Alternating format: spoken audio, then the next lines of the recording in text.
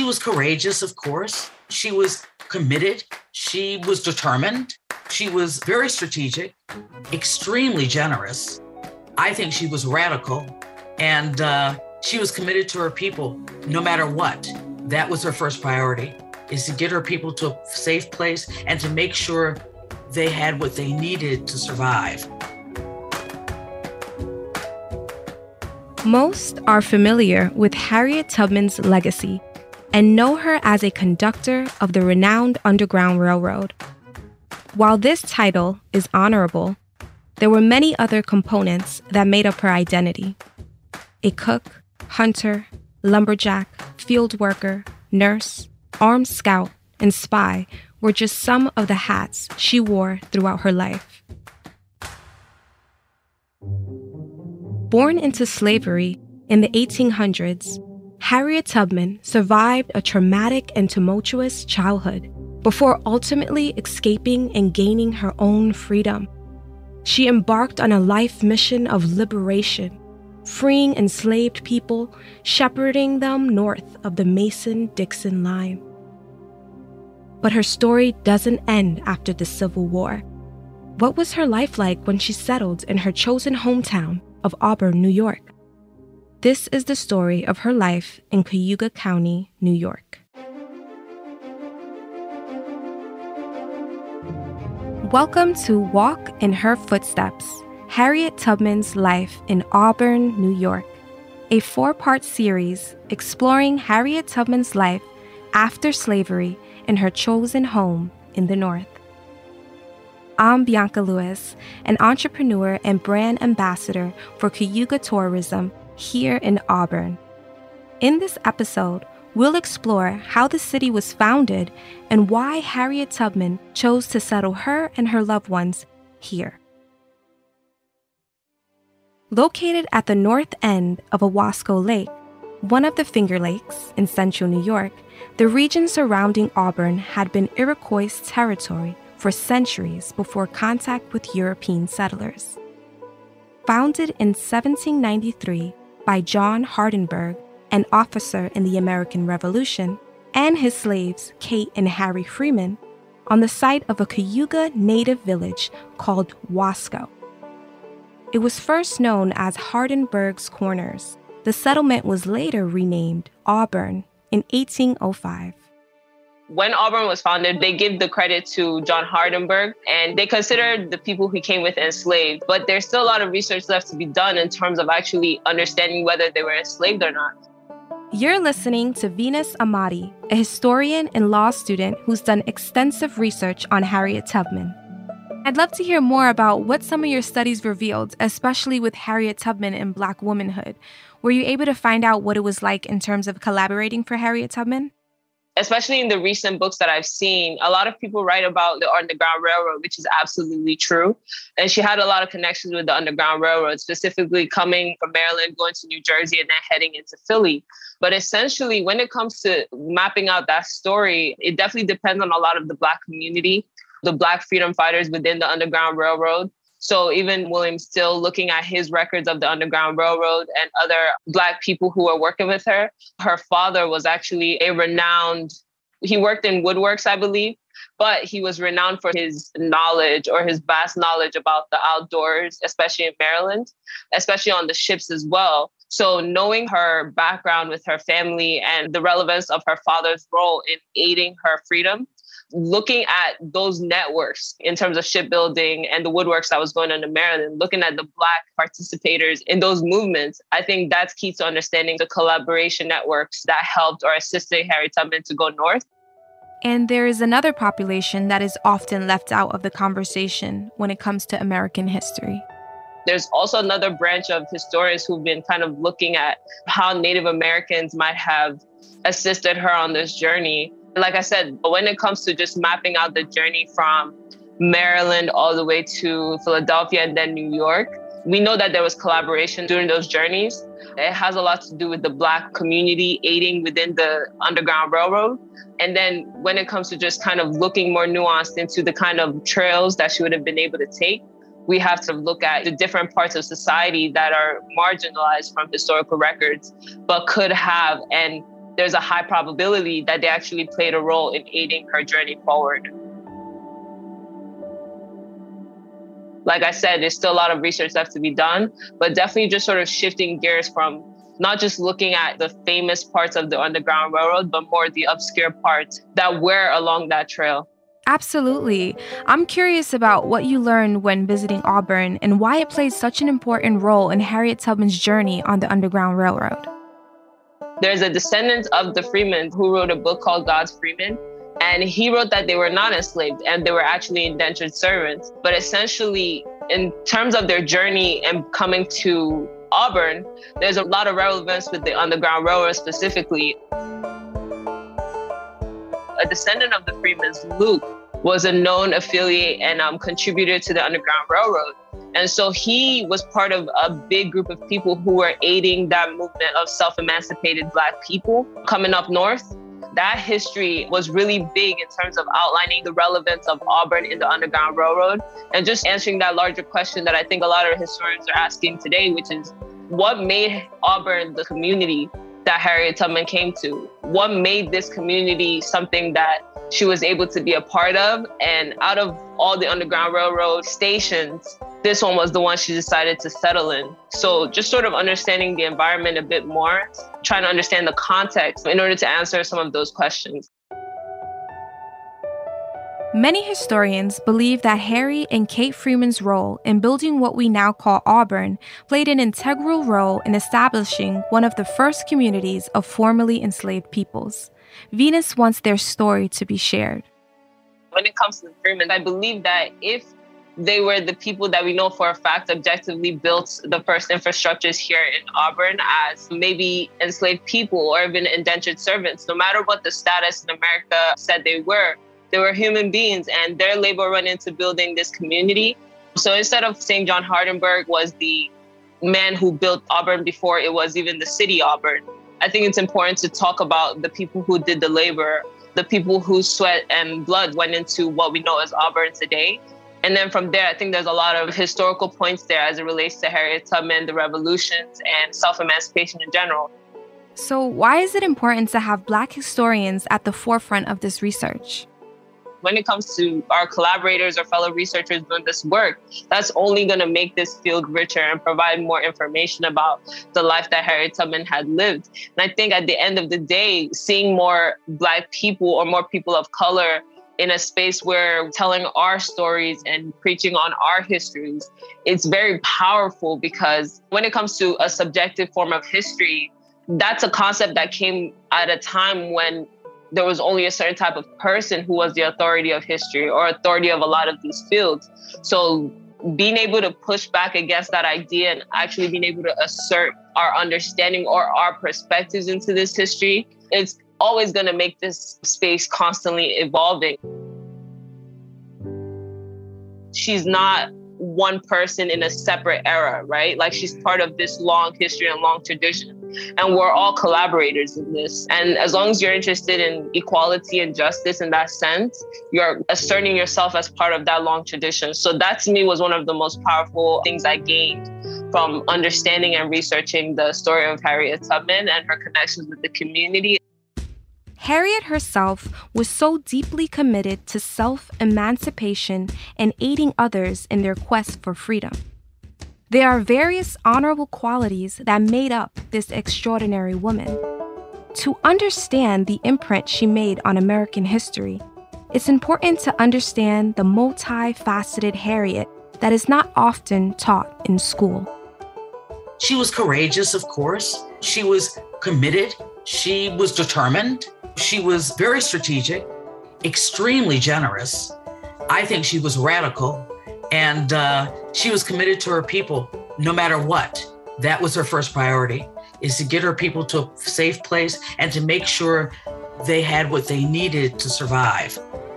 That's the voice of Dr. Ignita Wright, or as many call her, Dr. Nina. She is a retired professor and clinical social worker and author based in Syracuse, New York. During her career, Dr. Nina took a year-long sabbatical to dive into Harriet's life to discover how exactly she settled in Auburn and ensured that those in her community who came from such painful circumstances were set up for a better life than what she was born into. When people got free, she would teach folks what they needed to do, get them some sort of job or something that they could do that would be good for them, but also would provide the supplies they needed to live. And she was very good at that. She created 3 or 4 schools for children to learn how to read and write, even though she did not know how to read or write. So why did Harriet decide that Auburn was the ideal town for her as a newly free woman? At the time, there had been a pre-established community of abolitionists, progressive politicians, and women's suffrage figures. Auburn had 2 things going for it. One, it had many abolitionists that were Black and white that believed in freedom, and also were some major stations for the Underground Railroad. She also knew Seward and Seward's wife, Frances Seward. Not only was she trying to save people, get them to a safe place, she was also taking the time to educate them so that they can continue to grow in this new community. If you think about it, you're a slave, right? You've been on a plantation for your entire life. You don't even know the roads that are near you because you've never been off the plantation, except for when somebody says, I want you to go here or there. So then you're set free. What do? Because you're Black, nobody's going to give you a job. You can't do what you were doing, which was working for land, because you don't have land. So it's like being left in a purgatory so that you don't know what to do in order to sustain yourself. Also, I visited, when I first started reading Earl Conrad, I went and visited Harriet Tubman's home. And wow, that was really something. And it spurred me on again. So that's really how I came to it. And the other thing is that I really came from Earl Conrad's piece with wanting to know, how did this woman gain this strength to keep doing things that was even strange or not normal for a woman, and most assuredly a Black woman? She owned land. She worked in the Civil War. She brought people again and again from the South to the North, whether it was other places, Auburn, Rochester, or whether it was St. Catharines in Canada. And that just amazed me. It amazed me that she kept going back. That's what amazed me. Yes, she amazes me too. We're captivated by her strength and resilience to just keep going back. I love how you mentioned Earl Conrad's book and how he made it really personable. What about it really stood out, and how was it different from the other books? Yeah, that was one of the things I learned. Was I got closer to what he saw, and he was able to go to Auburn. He was from Auburn. So he was able to talk to people that knew her. They were older people, but they knew her. So he got more of a hands-on, if you will, ability to say, okay, this is Harriet. This is who she was. He called her the Joan of Arc for the United States, which I have to agree with. But it helped me understand that really nobody's been able to fix what is that piece. William H. Seward was a New York State Senator, the Governor of New York, a U.S. Senator, and even a presidential candidate who lived in Auburn up until his death in 1872. He and his wife, Frances, were deeply committed to the abolition of slavery and were even friends with Harriet before she chose to start her life there. She knew they lived there. The other thing is, Seward was willing to provide her land at a cost that she could pay off little by little, which was great. And think about that. A Black woman owning land is illegal. But Seward was such a prominent person. He was Lincoln's Secretary of State. So he was very prominent. So I guess nobody would come up and say, you can't do that. But the other reason that I think she came, that's just coming to the fore now, is there was what they called a colored community that was called New Guinea. And New Guinea was on the outlet of Wasco, which was off the Owasco Lake. There are many lakes around Auburn. And I think that was one of the stops that she made sometimes when she was taking people straight to Canada. She would stop there because it was a growing Black community. People had little houses, people had community, people helped each other out, and people knew each other. Even some of the freedom seekers that she brought decided to stay in New Guinea. And New Guinea only has one reference that it even existed. A 1937 map that was made of Auburn has it on the map. That's the only thing that you would know New Guinea existed at all. How has that journey been for you? How do you embody some of the values Harriet Tubman has taught us? The thing that I wrote out was about women being clear about using their voice, and that their voice was important. And that even though it's scary, putting your voice out there because people will criticize or whatever, we have to do it. We have to be visible to folks so that other folks can learn that you can have the strength. Doesn't mean you won't fear something every once in a while, but it means that if you get in touch with the love that you want to share with people, that will give you the strength. Because that's one thing that I believe Harriet has shown us is what I would call revolutionary love. Love that doesn't die just because someone's not there. Love that carries you through. Harriet's arrival in Auburn was during an interesting point of transition for the city. Throughout her 50-plus years of life there, she witnessed significant growth in the city's population. This is Kirsten Gosch. She is the executive director of the Cayuga Museum of History and Art. She paints a picture of what Auburn was like when Harriet was there. She came to Auburn, in 1859, which was, it was a really interesting period of growth in Auburn's history. We didn't see kind of the explosion in the industry and manufacturing until really the 1870s. But between the 1830s and 1850s, there was definitely a lot of smaller growth happening.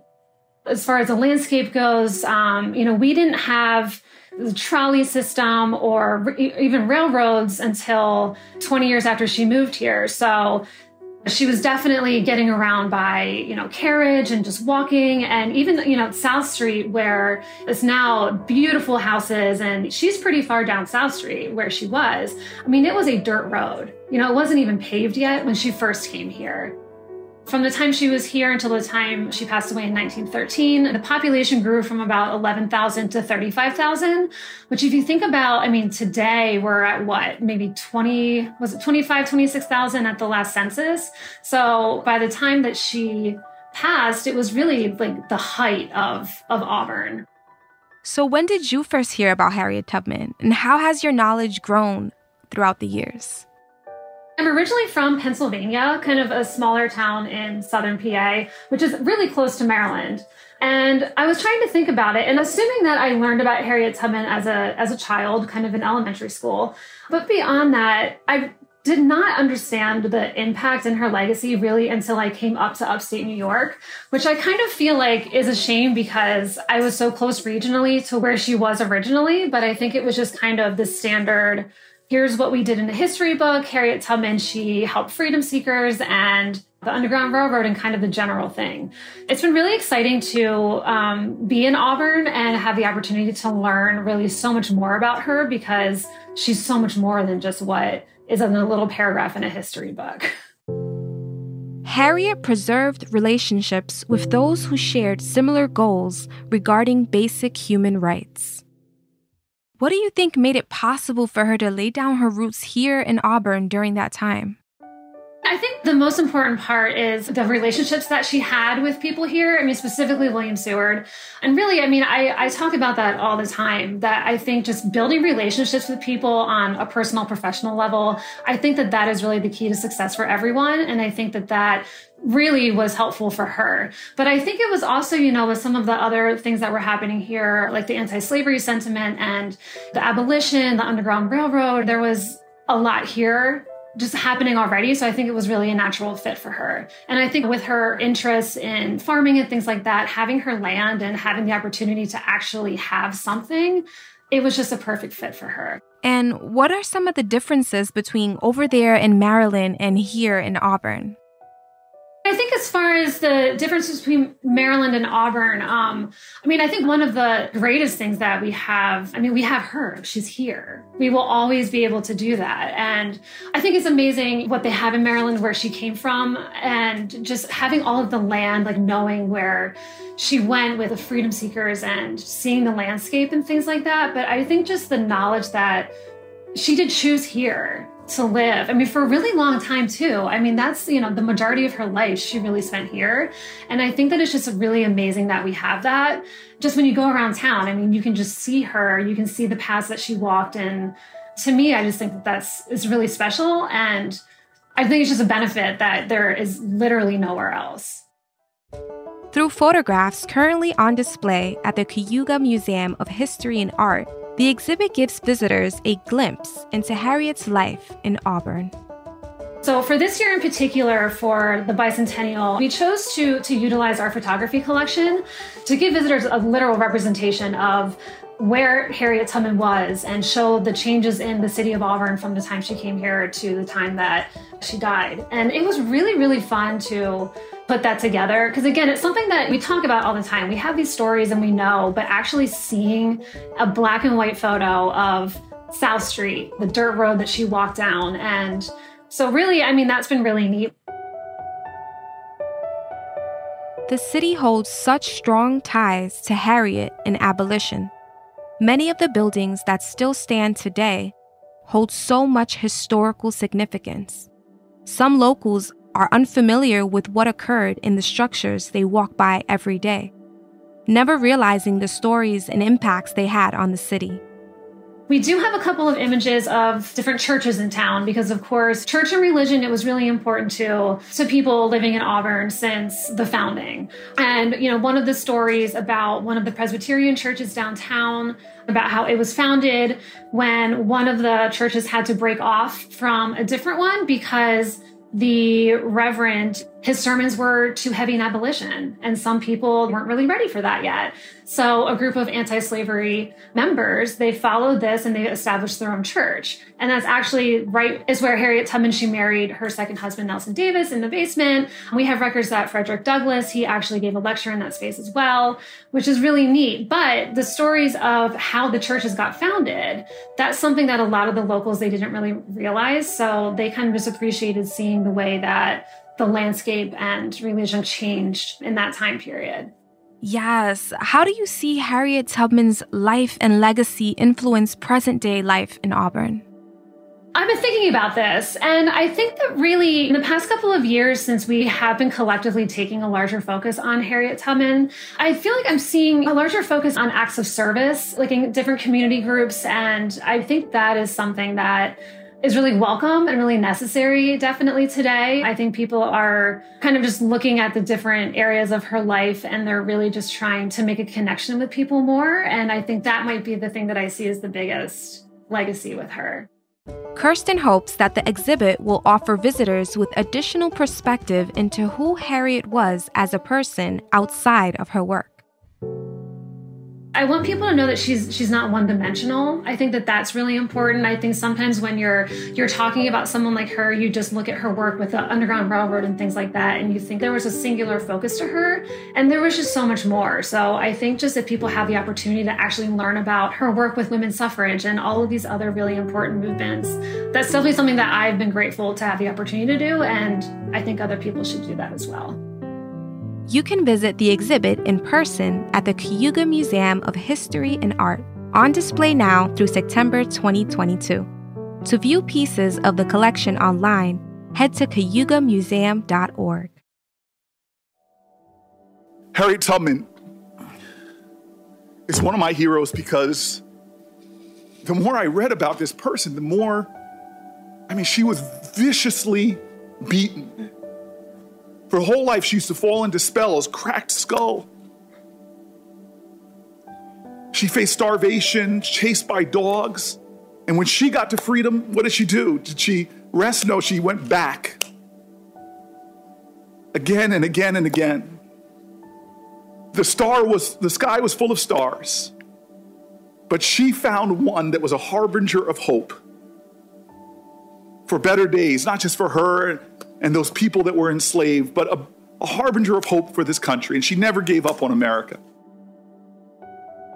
That was Senator Cory Booker at Supreme Court Justice Ketanji Brown Jackson's confirmation hearing on March 23, 2022.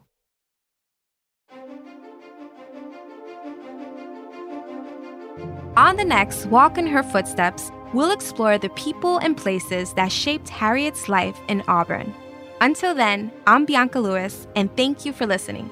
I would like to thank my guests, Venus Amati, historian and law student, Kirsten Gosch, Executive Director of the Cayuga Museum of History and Art, and Dr. Ednita Wright, retired professor, clinical social worker, and author. Walk in Her Footsteps is produced by Whetstone Media in partnership with Tor Cayuga. Thank you to the Walk in Her Footsteps team, lead producer Tonina Saputo, managing producer Marvin Yeh, audio editor Martino Cardoso, and associate producer Danya Abdel Hamid. Tor Cayuga would like to thank the Auburn community who carries on Harriet Tubman's legacy. For more information on Harriet Tubman's life in New York State, visit torcayuga.com. I'd also like to thank Whetstone founder Stephen Satterfield, Whetstone Radio Collective head of podcast Celine Glazier, sound engineer Max Kotelchuk, music director Catherine Yang, associate producer Quentin LeBeau, production coordinator Shabnam Firdousi, and sound intern Simon Lavender. Cover art created by Whetstone art director Alexandra Bowman. You can learn more about all things happening at Whetstone at whetstonemagazine.com. I'm Bianca Lewis, and thank you for listening.